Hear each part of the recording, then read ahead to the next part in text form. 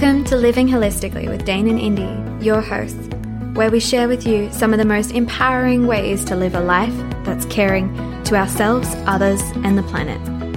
We will be delving into a related topic every Tuesday, one season at a time, bringing you the experts behind the practices and tools we've tried and tested over the years.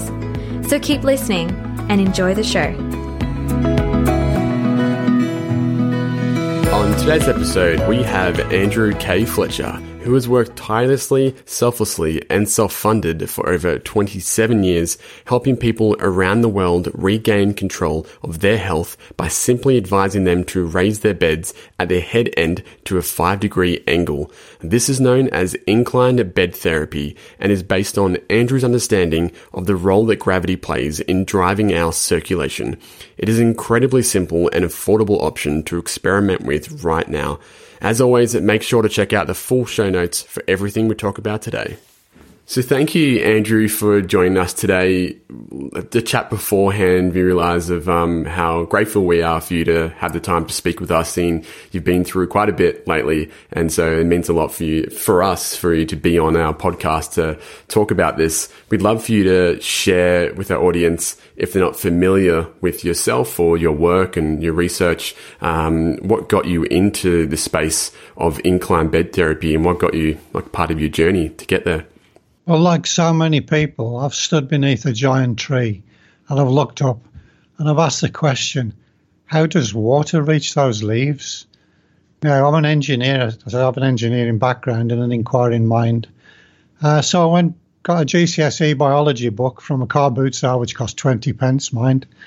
And I read from a D.G. McCain, the author, who was very honest, almost an apologetic explanation for the fluid transport in trees. Every paragraph the guy wrote, insufficient evidence, poorly understood, nothing to back it up. And he wrote this chapter after chapter, and I thought, this is up for grabs. So I sat down on the floor, and it took me 20 minutes to work out what was happening. And I thought, well, the tree's a multi-conduited system, and it's standing vertical, so obviously it's benefiting from being vertical, else it would be horizontal. And I thought, well, how is it using gravity? Now, the interesting thing here is I'd fitted a heating system that didn't require a pump. So it worked on the boiler generating heat, which caused the water to rise, went up into the loft, circled around a hot water tank, distributed the heat, and in doing so cooled itself down.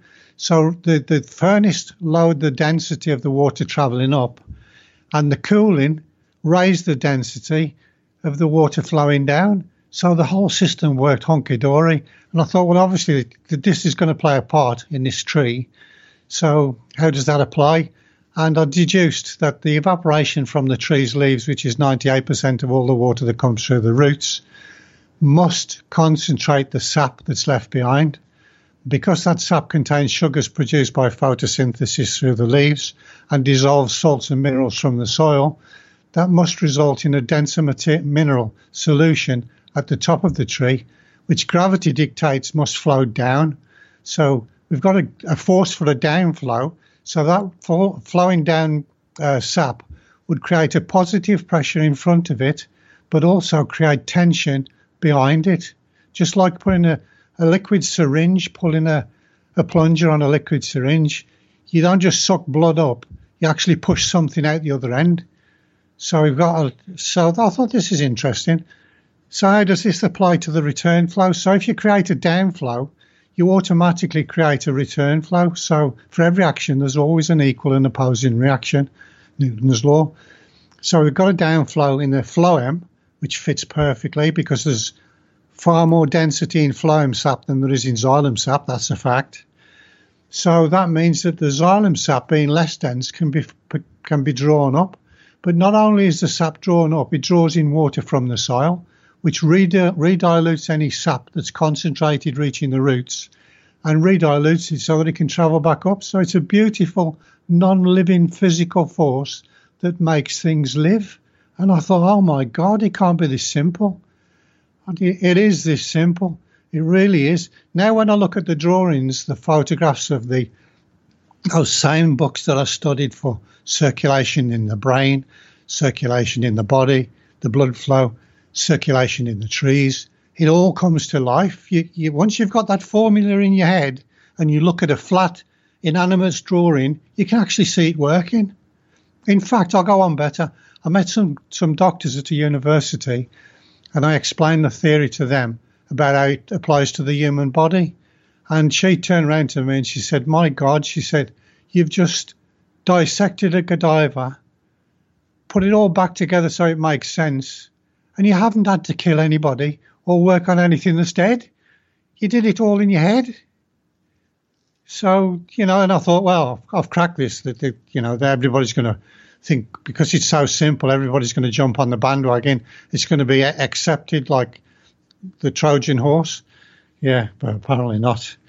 Apparently there's a lot of vested interest in keeping the status quo. And that's what I've been up against for nearly 27 years. Yes. Wow. So did that sort of, I guess, spark the interest to get you into even creating inclinebedtherapy.com? So that's the website that has all the, I guess, the resources for that as well. Did that really lead you into? Yes. It was almost automatic, because I thought to myself, how can I test this? Because I was really excited at the time. And I thought, well, actually, that bed doesn't make any sense anymore. It's flattened. It's just like those flat drawings lying on the floor. It doesn't work. So if you lift those drawings up at the head end, it all seems to work. And I thought, well, how can I determine the angle that we need? And what I did was I had a loop of tubing, because I've done lots of experiments with tubing to prove the theory. It's proven, done and dusted. And I had a loop of tubing which I closed, filled with water, and some coloured salt solution at the pillow end. It was stretched to the end of the bed. The video is on YouTube as well. So I raised the head of the bed until the whole loop of tubing was circulating. So that represented the downflow in the arteries and the return flow in the veins. If I went sort of down below that, it became sluggish. And if I wasn't down enough, if I went down too far with the bed, the whole thing it worked, but not as you would expect it to work. What happened was I ended up with a 2-tier flow system in one side of the loop of tubing. So I had fluid travelling in both directions, which incidentally can happen in the body as well, because you can get backflow in the body. So it goes a model. And the other thing I did, which was interesting, I had a loop of tubing which I stood vertical, put the two open ends into 2 bottles of water, and filled it with degassed water, which I boiled the gas out of the water, and then strung that up 24 metres up a cliff in Brixham with a coloured salt solution at the centre of the tube. And I had Forestry Commission scientists there and journalists and the manager from the local Forestry Commission to witness it. And we saw water flowing down one side and water being sucked up the other side like a giant siphon. But the siphon doesn't work, does it, at those heights? And my experiment was actually ripped off. Three doctors, one from Australia, published in Nature's Scientific Reports, and their paper's called The Height Limit of the Siphon. And they showed water flowing up this experiment, which was identical to my experiment. Yeah, and they'd already asked me about my own experiment before they even started to publish their paper. So they lifted it, and then they ended up having to publish a corrigendum, which is a correction, to include my work and the website of Inclined Bed Therapy where they found it. Yeah. So there's a little bit of poetic justice there. Yeah, that's good to hear. And you mentioned as well, like the status quo and like those invested interests. Do you know sort of what that was? Is it because medicine is just so, Western medicine's so lucrative? Yeah, lucrative. And also it doesn't change much, it's very... They don't want it to change. Yeah. They don't want it to change. They've got great jobs. They've got professors will dream up theories about this far-off wacky planet, create a black hole and stuff that you cannot test against, which is safe for them in their little glass houses, yeah? They can't get down to doing proper science. In fact, I met with two vascular surgeons from Torbay Hospital, a guy called Celeste and a guy called Williams. Brilliant guys, brilliant. A lot of respect for them.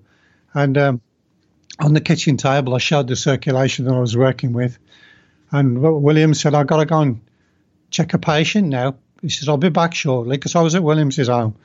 He said, I had a case of edema with this lady, and she was massive, and we tried all the diuretics. It didn't work. He said, so we took you at your word and tilted the bed the opposite way around to what we've been taught. He said, and when he came back, he said, I've never seen weight loss like it. I've never seen fluid loss like it in my whole of my career. He said she was like a giant water balloon. He said, when I got there was so much change in her, even in a few hours. He said he couldn't believe it. I actually saw the same thing happen to my dad while my dad was in hospital. He ended up with pancreatic cancer and had massive legs. And I couldn't lift his legs up. It's so ironic that the same things happened to me under different circumstances. But again, I fought the doctors and the nurses, and we got him to raise the head of his bed. Now, we were told my dad had hours to live. They said, I'm sorry, but there's nothing else we can do with him. He's got multiple organ failure.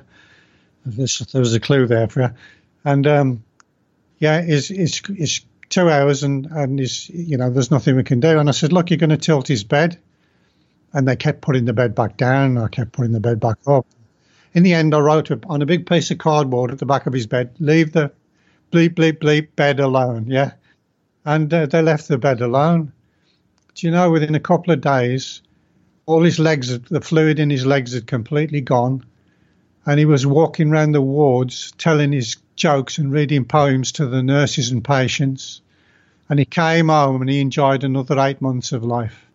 After a prognosis of 2 hours, and all we did was tilted that bed. And I saw that, and so did my wife, and so did my brother and his wife.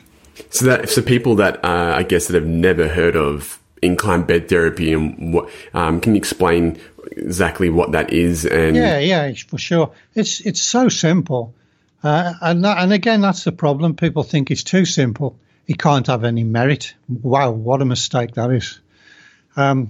All we're doing is we're keeping the bed level, so it's a level playing field, it's a level bed, and we're elevating the head end to a 5-degree angle or thereabouts. You don't have to be specific. So that's sort of around the magic number. And to do this, usually 15 centimetres stroke 6-inch blocks at the head end, maybe add an inch or so.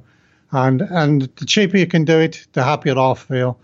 So blocks, bricks, books, anything that you can find. And if you go on eBay, you can find furniture raisers, which are £10 for a box of 4, which means you can put 2 under your bed at home, and you can pop one inside the other and put them in your suitcase for when you go on holidays, which is quite nice. And for for £10, including postage, yeah, it's a bargain of a lifetime. But I've seen absolutely incredible stuff. I've seen people regain their eyesight. It's yes. 2 ladies with multiple sclerosis with supposedly irreversible optic nerve damage tilted the beds. And this was in the early days back in 1995, I think, possibly 96. Oh, my gosh. Like the year I was born. Yeah. Sorry. Well, that's made me feel great, that has. So the optic nerve repaired itself. Now, that's remyelinated. Now, multiple sclerosis is demyelination. The only thing that can work is remyelination, and we actually saw that happen. And one lady can actually, well, she completed an Open University degree on a computer at home, and she couldn't even make out the outside of the screen before she tilted a bed. So she completed a degree, and she can legally drive a car on the road without glasses. Whether that's still true because all these years have passed, but that was the change for that lady. Wow. Yeah, unbelievable. You mentioned a couple of other stories as well before we started. Did you want to share those as well? Because they were quite extraordinary. Oh, yes. Yeah. It's not just one lady. It's quite a few now that have joined the club, if you like. Yeah. What happened on a radio program, which is ironic, I was doing a talk, and this lady was listening in, and I think she was 42, and she'd been given IVF treatment. She'd spent a fortune on it. I couldn't conceive. But during that conversation on that radio station, I talked about my niece conceiving on an incline bed, and another lady in America who happened to be, she was a hawker on the streets and well into her 40s, not a chance of getting pregnant. She ended up having a son. Yeah. So I told the story on the radio show, and she thought, oh, just keep this to myself and we'll do it and see what happens. She had twins. Oh, wow. Yeah. It's crazy. That is pretty crazy, isn't it? It sort of brings me to our personal experience with it as well, because I think I found your work a few years back now. It must have been a podcast I heard you on, and for me, it wasn't much to have to think about it. As you said, it's such a cheap, if not free, easy way to have such an effective sort of automatically. It's just people to experiment for themselves. So they didn't even believe it, they can just try it for themselves. So I was in a space of just really wanting to optimize my sleep in every area of my health. And so this was one area that came out as very unusual and wasn't very common. And I personally started with some PVC pipe, and I got it down and I cut it off and just measured the angle and put it on my legs of my bed, and it was enough just to raise it really well.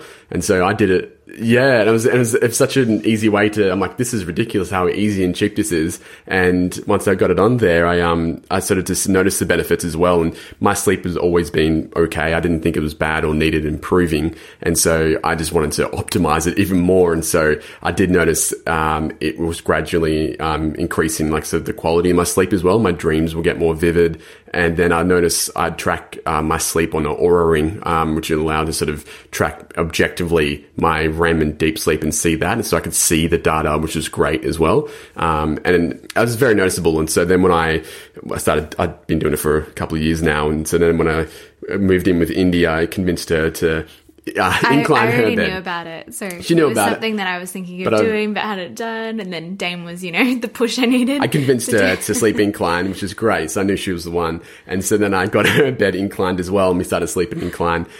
Some sort of barriers or obstacles that came along the way was us sliding down the bed sometimes if we have it on which would be, I guess some people may experience that. And so we did look like a big slide. Yeah, it's a big slide.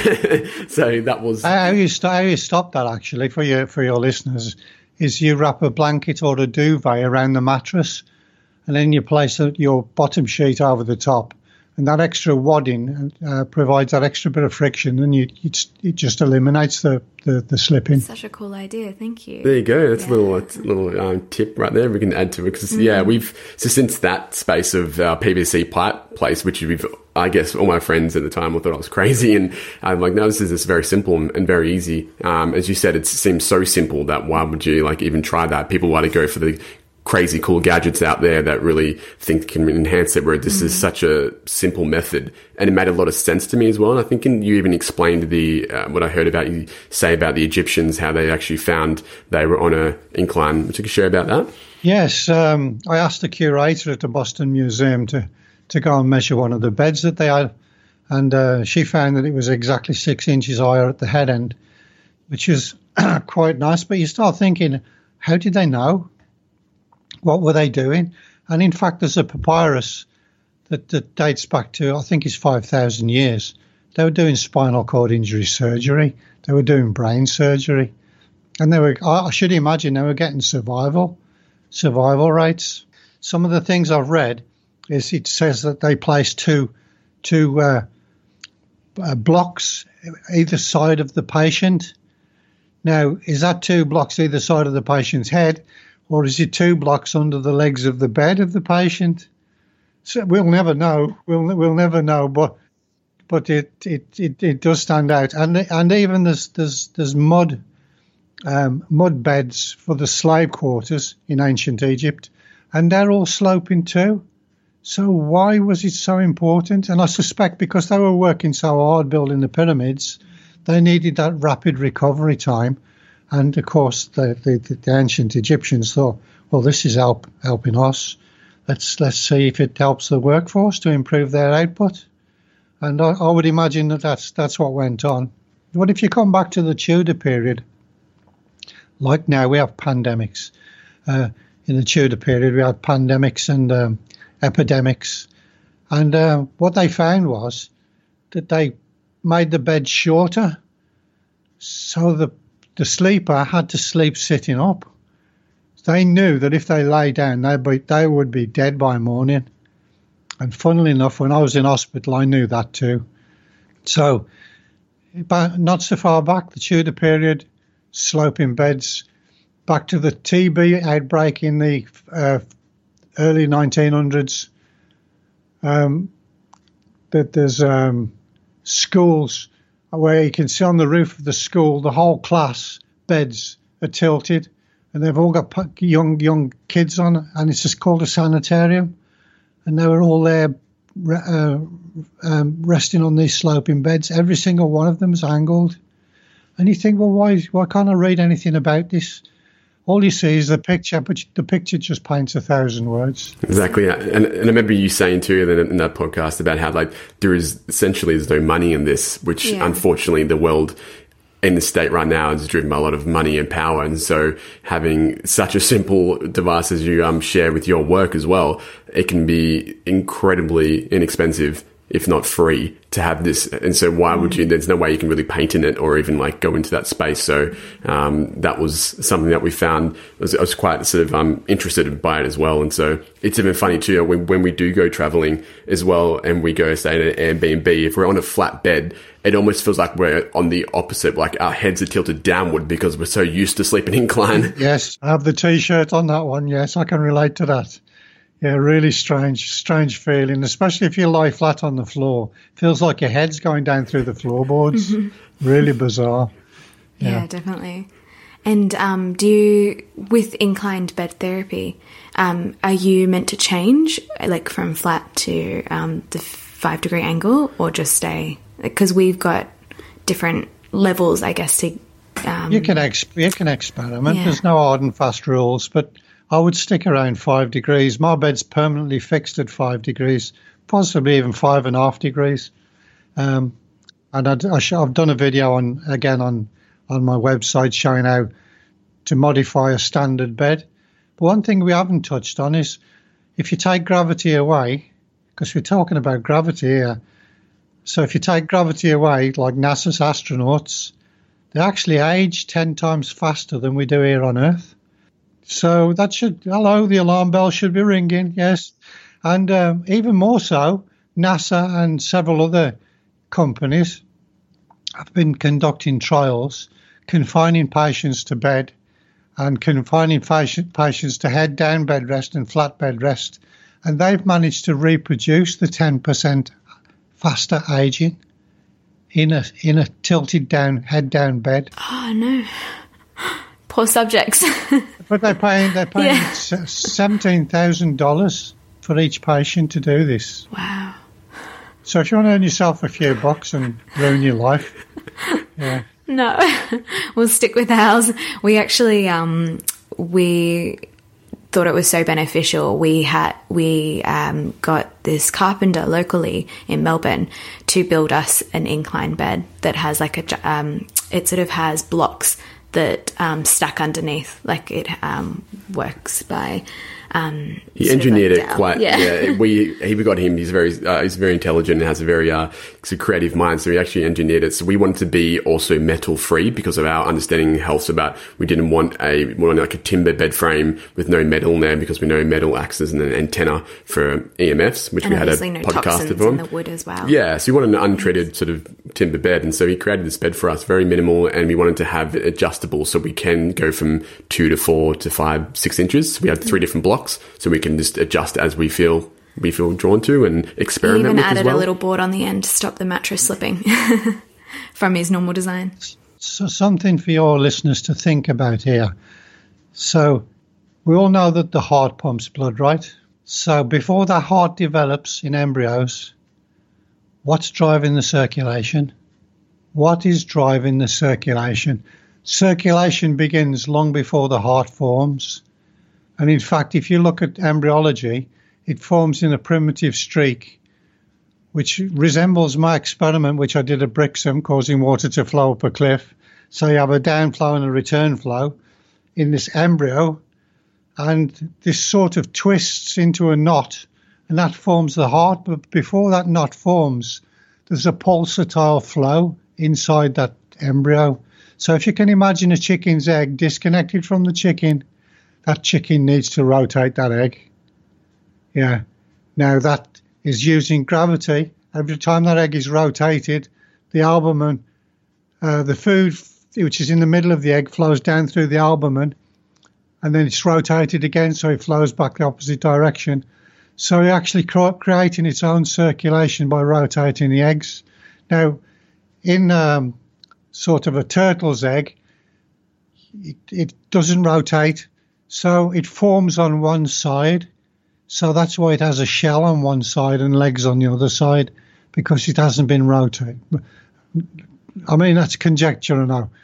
But just thinking sort of sideways, that could be why the difference is there, is the reptiles' slow metabolism, right, haven't been kick-started by gravity, lie dormant in a scratch in the ground, next to water, which regulates the temperature, but that's a story for another time. That's what killed the dinosaurs. Nothing to do with the meteorite. Yeah, nothing to do with the meteorite. Nothing at all. Not a volcano.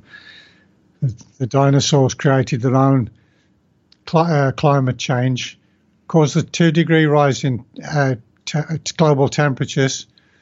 And if you create a 2 degrees rise in egg temperatures in reptiles, alligators, crocodiles and other reptiles, it turns them all into males.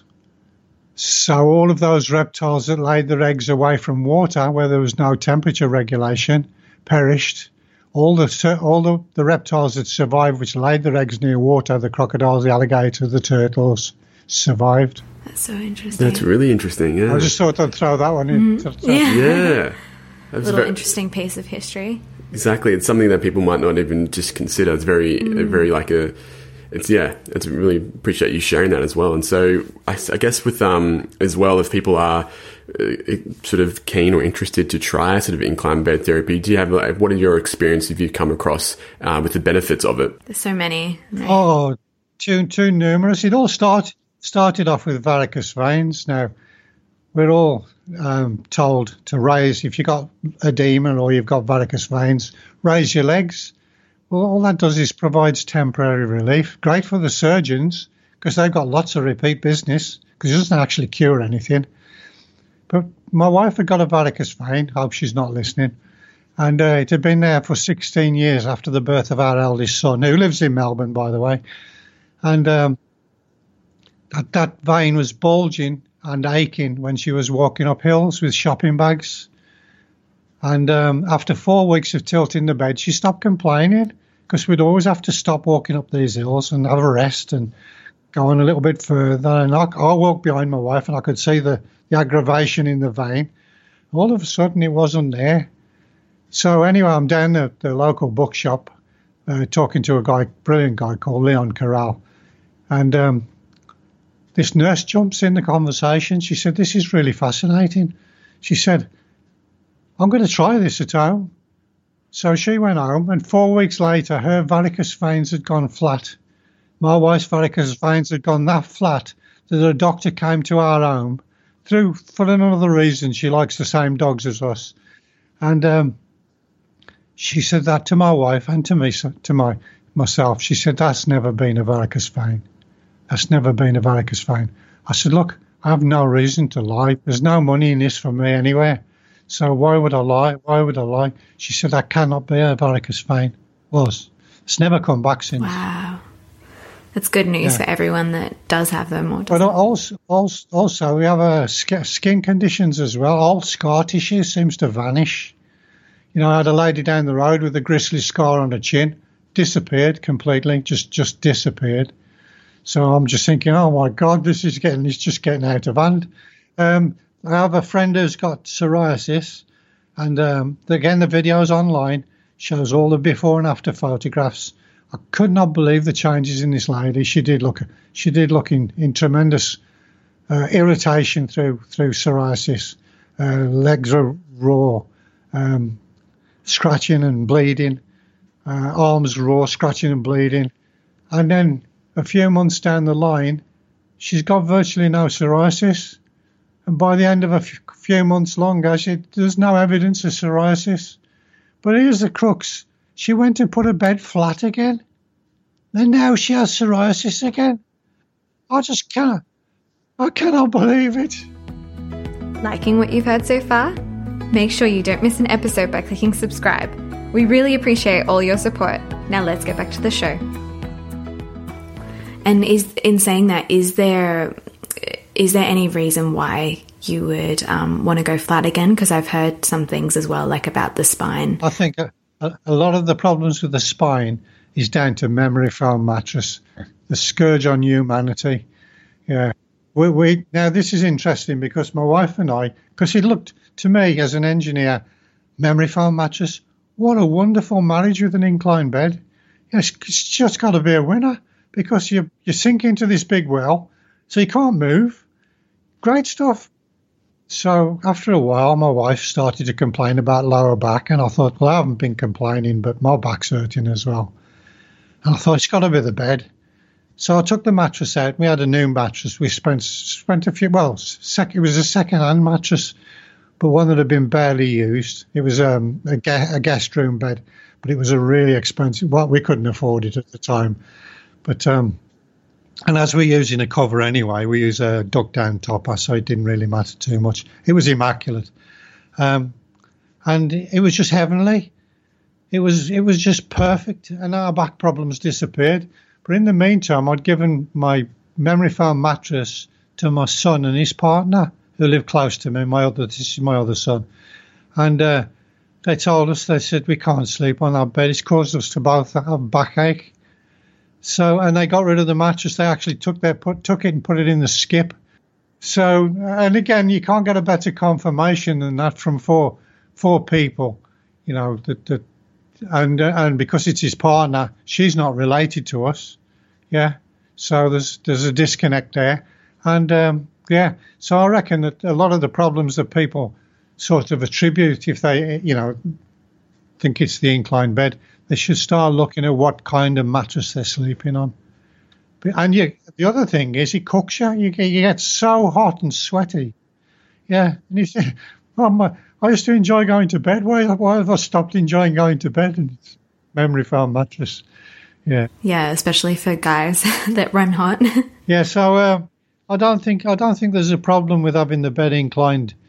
By all means, put your bed down flat. In fact, when I did my first studies and trials, and a report was made independently by a charity, a multiple sclerosis charity, we asked the people in the trial to put the bed flat to see what would happen, see whether they deteriorated, and they all refused to put the bed flat. Ah, that's so good. Yeah, this is the benefit too much. They don't want to go backwards. It's the same with us now. I don't think we ever want to go flat again, and we might even find ways to bring blocks with us when we go traveling, because it just feels so foreign to lie flat now. It's almost like we're lying backwards or downwards, which is, yeah, it's a very bizarre feeling for us now. Yeah, it is.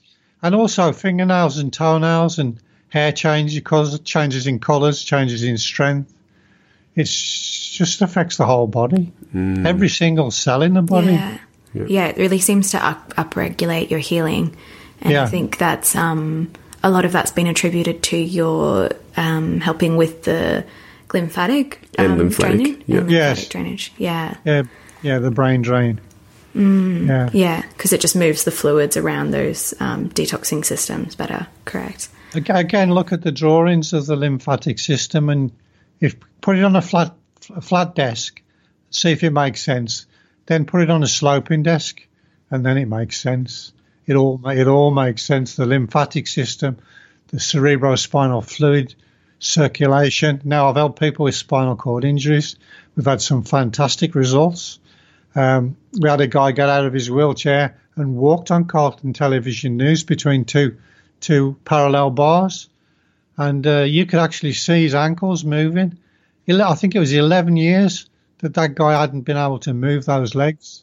I had and this is another sort of interjection. We had Judy's sister come down to stay with us, and of course she ended up on the sloping bed for a few days, 3 days I think it was, and she'd had bad fracture in the ankle many years ago through tripping over a dog that suddenly decided to bolt in the wrong direction. And she did badly broken bones, and she had metal plates put in. She lost the sensation and the ability to move the foot. And she'd been at our house on a sloping bed for 3 days. I videoed her. She's rotating her ankle and twiddling the toes. She got the feeling back, and my mother, she was one of the first people to try this. She had all I was trying to do was help my mother with the varicose veins, because at that point in time, which was in the early 90s, I was looking at women's legs for all the wrong reasons. And I took a real interest in varicose veins because that made sense to me, because if you increase the downflow in the arteries, you raise the pressure in the arteries slightly, but you also decrease the pressure in the veins more. So you're actually creating the force to pull the veins back in and to draw the edema back into the circulatory system. So you've altered you've done a whole game change. And anyway, I tilted my mum's bed, and 4 weeks later, she was on the phone. Can you tell me all about this bed? I said, Mum, I've spent ages telling you about the bed. You don't listen. She said, well, run it by me one more time. I said, you've got to tell me your veins are improved. She said, oh, yeah. She said, the veins have improved. She said, but I'm standing here twiddling my toes and moving my ankle on my left leg. I said, well, what do you want, a round of applause? She said, I haven't done that for 11 years. And then a few weeks later, the sensation come back in the knee as well and the lower leg. So it's just unbelievable. Yeah, I might have to get my grandma onto it, because she suffers from those sorts of things, like from having falls or varicose veins. And, it seems like something that people, as you get older, you just accept and that you have to live with. And the elderly, when they get out of bed, a lot of the accidents are caused through a change in pressure, because they're getting from a flat position to a standing position, which is orthostatic hypotension. And that can actually send you careering across the room, and that causes a lot of people a lot of broken hips and broken knees and deaths. People have been found on the floor, elderly people, and nobody knows that they've gone. But you get off a sloping bed, it's not the same. It's not the same. You don't feel that malaise, that jet lag feeling is gone. You're with it. Yeah. I'm not saying it's a cure-all. There's going to be exceptions to the rule. Always is. I don't know what's going on in people's body. So, yeah, they could have a blockage in a vein I wouldn't know anything about. They could have what they call it, a thrombosis. And that's interesting as well, because my wife's mum, she's passed away now a long time ago. She had a thromboembolism in her leg, which was like the size of half a tennis ball. Yeah. And she called us the one day complaining she couldn't find it. It had vanished. So everybody's worried about this blood clot that's probably flown to her brain and flown to her lungs, but did nothing. She had great life after that, many, many years after that. Yeah. And she ended up dying of cancer, but I love that lady as well. She was really nice. And I think, sorry to interrupt. And I think that's what you were saying about, because they're already on an incline, it's easier to get out of bed. And that's sort of part of it, isn't it? That we spend the majority of our time in an upright position, or most of us. And then it's so different for our bodies to adjust as well, lying completely flat. Yes, we've all done it. We've been ill. We've spent a couple of days in bed, and you get out of bed and you're tiptoeing round, and it's like somebody's belting you on the head with a saucepan. Yeah. Yeah, you feel like you've drank a bottle of whiskey or something. That dizzy lightheaded feeling. It's just the pressures, the change in pressures. Yeah, it's so interesting to understand it from that perspective.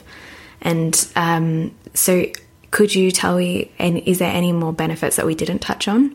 Oh, because I know there's so many. Too many to mention. As you said. Parkinson's disease. I met this guy over in Torquay, and I had a conversation with his wife, really. He was a plumber, so he understood everything I was talking about, but his attention span was about 1 minute at best, and then he'd go off as a zombie. Couldn't get a word out of him. His body was massive again, massive swelling on his body, massive legs. And life for this couple was a struggle, real struggle. He had a stair lift, and I got them to tilt the bed, and the results were incredible. The first thing I had a call saying that I turned over to see my husband in bed, and that Parkinson's mask of pain had gone. She said, it just looked like I got my husband back. She said, so I woke him up, and she said I had the first conversation in many years. She said it was fantastic. And then the next call I had from the lady was frantic. She said, it's non-stop urination. There's, she said the fluid is just dropping off him. His clothes have just dropped off him. And all the edema's just vanishing. But she said, I can't stop him peeing himself. It's just, so you would expect him to have had bladder washes and stuff, bladder bags to catch the urine in, but she wasn't prepared for any of that. But all that's abated, and this was about 5 weeks.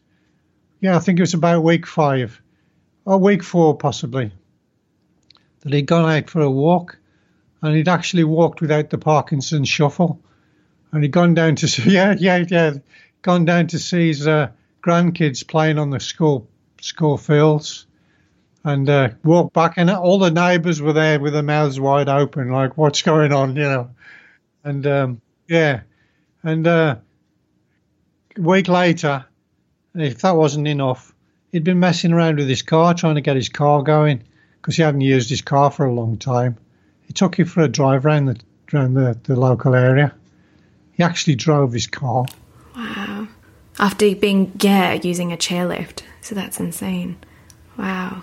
And that's the thing. It's such a non-invasive, such a inexpensive, economical thing. I think it's not necessarily, like you said, guaranteed. Nothing's a cure, but it's just going to upregulate that healing and increase your detoxing pathways. Like, for those that don't know, your glymphatic system, it's basically like a car wash for your brain when the cerebral fluid washes over it at night.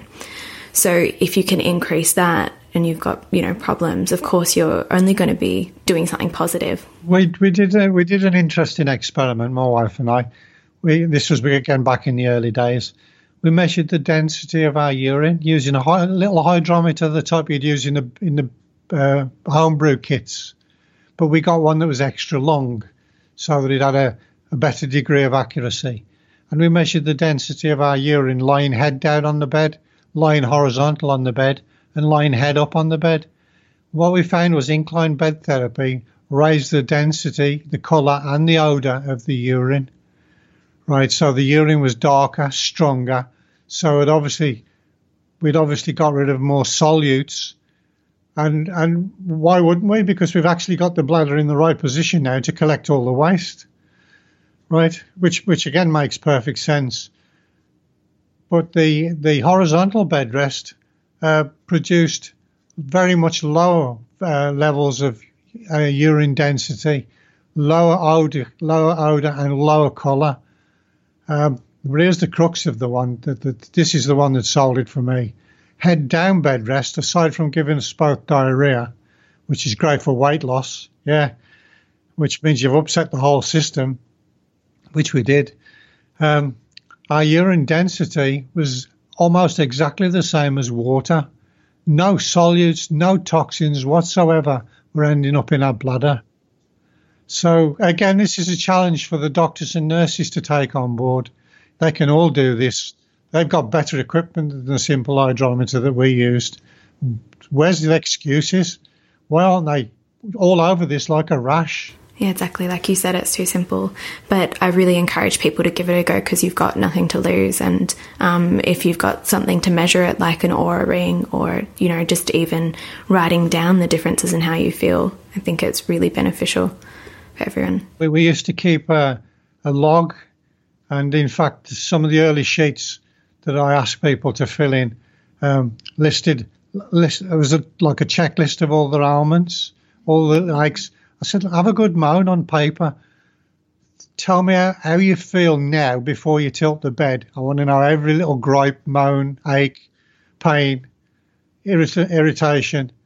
And then you've got a base mark for where you're heading. And you'll see, because months can pass and you don't realise the changes. They're so subtle. You don't realise until you put your bed flat again. And you think, oh yeah, I remember that pain. Oh yeah, I remember that ache. Oh yeah, I remember that joint popping out. Yeah. That's right. You don't remember what you've lost. You just notice when it's there, really. Yeah. One more story I think is worth sharing with you, and this is really amazing. There's a guy called Tony Moran, a boxer, and he won a World Boxing Association. I think it's WBA. Might be wrong, but could be right. And he was age 42, and he went 12 rounds with Sandy Robb, who was a brutal boxer. And in my opinion, Tony Moran won every round. Now, age 37, Tony Moran had hung up his gloves. Right? He said, I can't box anymore, my career's over. And you watch his fights pre-1937, again, they're on YouTube, and he hasn't got any punching power left in his arms. Now, the other thing we did, which was ingenious, even if I give myself a pat on the back, was I said, Tony, because Tony's on an angle bed now, right, and has been ever since. I said, what I want you to do is, in the corner, when you go to the corner men are going to tell you to have a sit down and have a drink of water. I said, I don't want you to do that, Tony. What I want you to do is to stand in the corner. Move your feet around, don't stand still, because standing still's bad. Standing still can cause you to faint. But keep shifting your weight from one foot to another. I said, I want you to shake your hands down by your side as if you're trying to shake water off them after having a wash. I says, and when you come out from that round, you're going to knock you're going to hurt your opponent. Yeah. And Tony's hands after the fight were all massively swollen and bruised. Yeah. And he couldn't hardly open his hands up. But I tell you what an amazing fight that was. And it's just absolutely incredible. He actually came down here with a friend from Liverpool and came to my home to say thank you for all I'd done for him. Wow, what a guy. And he's a beautiful man. He really is. And now if you roll that out, how about if you got a football team to follow his example? What edge would that give you? Oh, this is an interesting thing as well.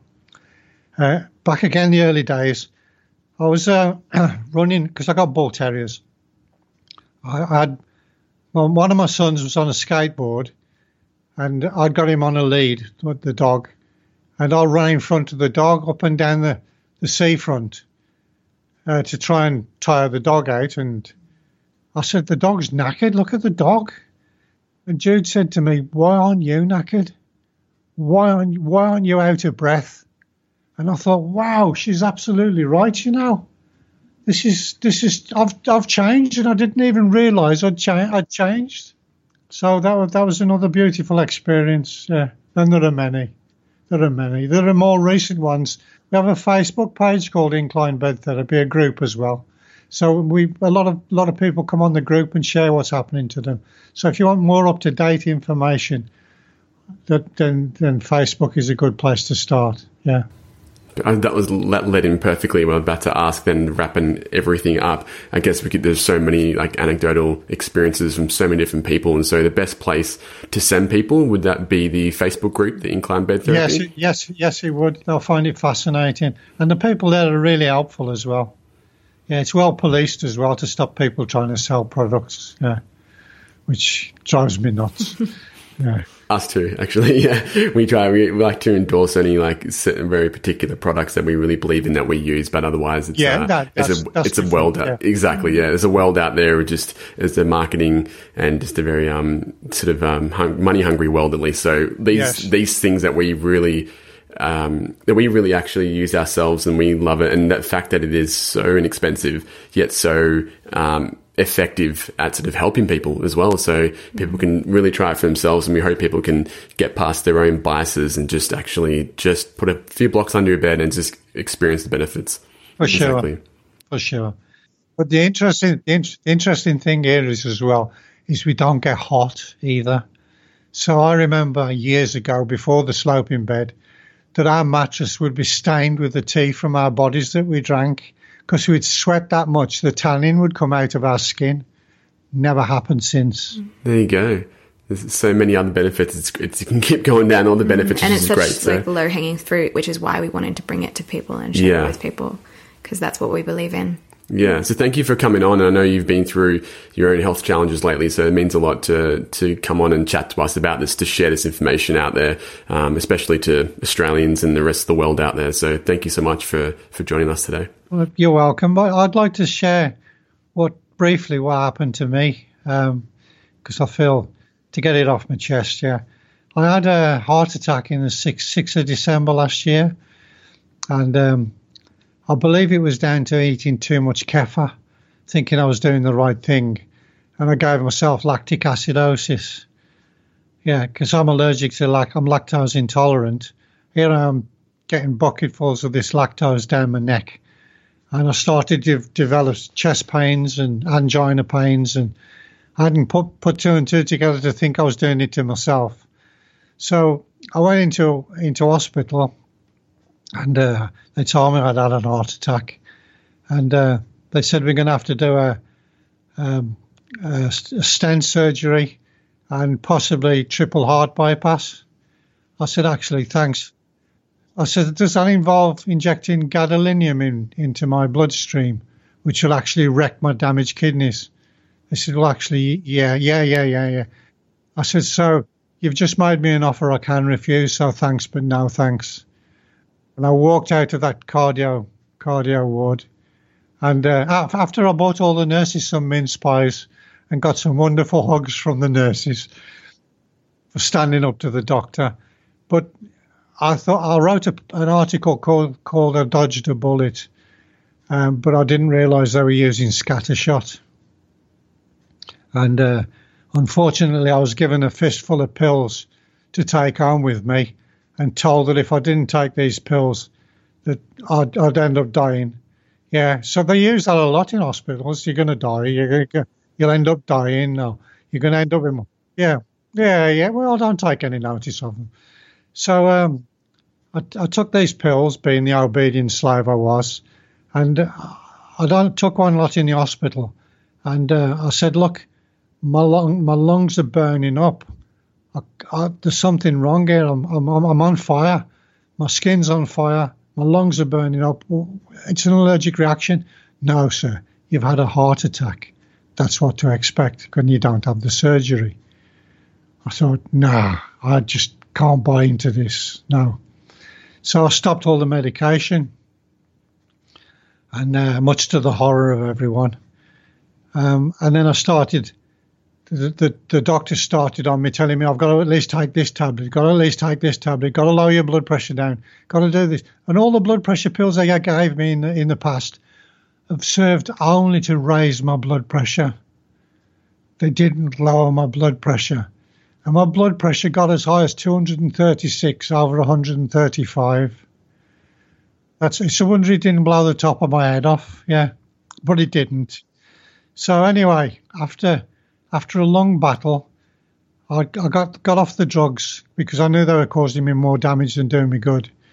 And the doctors, I got a rash on my leg, and the doctor saw me, my local GP. Actually, it was two doctors saw me, and they gave me 2 different courses of antibiotics. And the antibiotics caused my legs to flare up. It was like somebody throwing battery acid all over my legs. Never seen anything like it. In agony. And my skin got blisters popping up all over my body, my eyes, my nose, my mouth, my lips. Horrendous trouble.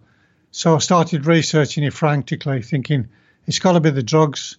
And lo and behold, there's a condition called Stevens-Johnson syndrome, which means allergic reaction to prescription medication. I thought, bingo. So the main component for that was heart medications, which was the number one culprit, followed by, wait for it, antibiotics that contained a component called sulfonamide, which was the ones that they'd given me, 2 different courses of telling me that I had cellulitis in the legs and that I needed these antibiotics immediately, even though I said it was an allergic reaction. So I took the antibiotics. I got worse times 10,000 and nearly lost my life quite a few times. And I fought my way back, 4 visits to hospital, long stays in the COVID ward, which was worrying. Got tested for COVID 4 times. They said I hadn't got it, but I suspect that I was given COVID as well. Or probably not given COVID, that's the wrong word, but I picked it up along the way because I lost my sense of smell, lost my sense of taste. By now, the muscle mass had just completely gone off my body. And I thought, this is game over, and you're not going to come back from this. But I thought, I'm going to come back from this. So the doctor said, if you go home, you're going to die of multiple organ failure. I looked him in the eye and said, if I stay in here, I'll definitely die of multiple organ failure. So I went home, got on my sloping bed, still couldn't hack it because the angle wasn't acute enough. So I jacked the sofa up and for nearly, I think, 4 or 5 months, slept on the sofa on pillars watching the TV. For the first few months, too scared to close my eyes and go to sleep. So I stayed awake, and occasionally I'd just doze off, and my wife would come in and see if I was okay. But I couldn't go to bed. Even though my bed was sloping, it wasn't enough. Even sitting up on my sloping bed, it wasn't enough. The sofa did it, and that was a much greater angle. Now, the interesting thing here is there's a study, and I've got the link. It's called Tilted Hospital Beds Help to Cut Pneumonia by 60%, #coronavirus. Now, there's the Royal Berkshire Hospital. They won, the Trust won a top patient safety award they tilted the beds of 8 wards to a 30-degree head-up angle, which presumably was just the head end raised and the legs flat. I don't know the exact formula. But they reduced all the patient hospital-acquired pneumonia by 60%.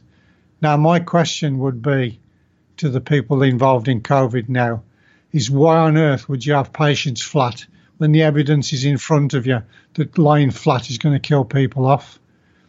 You know, what are they doing? Crazy. So I wrote to 30 consultants at the Italian hospitals where they were losing every patient that went in there. They were losing the patients. Whether they acted upon my advice, I don't know. But they didn't lose patients anymore after that. Wow. Yeah. Thank you so much for sharing that story, because I know shows a really good example of what can happen when we go into the hospital system and also with medications. Not to say that people shouldn't take their medications, but that people should listen to their own bodies, because like you felt it in you that it wasn't that's what was causing it, or that you did, it wasn't the one that you needed antibiotics for, that it was an allergic reaction. And so I think that's, a big message for people to listen to your own bodies when you're in that situation, because you know it best. And like I was saying, I have my own personal experience with that, of feeling like, or them telling me that I won't die. I'll die if I don't go to hospital and get antibiotics and treated. But I think when you listen to your own body and you stay true to that, you can fight it sometimes, if you, are in the position to.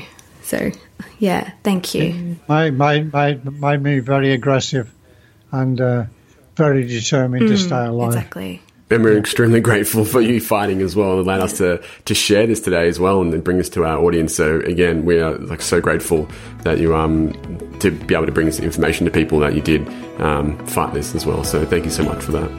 You're welcome. Thank you for taking the time to be here. If you've enjoyed the show, please let us know by leaving a review on iTunes and sharing it with others, which will help us bring you more episodes like this. And if you'd like to learn more about us or what's been mentioned, head over to liveholistically.com.au/podcast for all the show notes. Or find us on Instagram at Live Holistically AU. Until next week, be well and take care.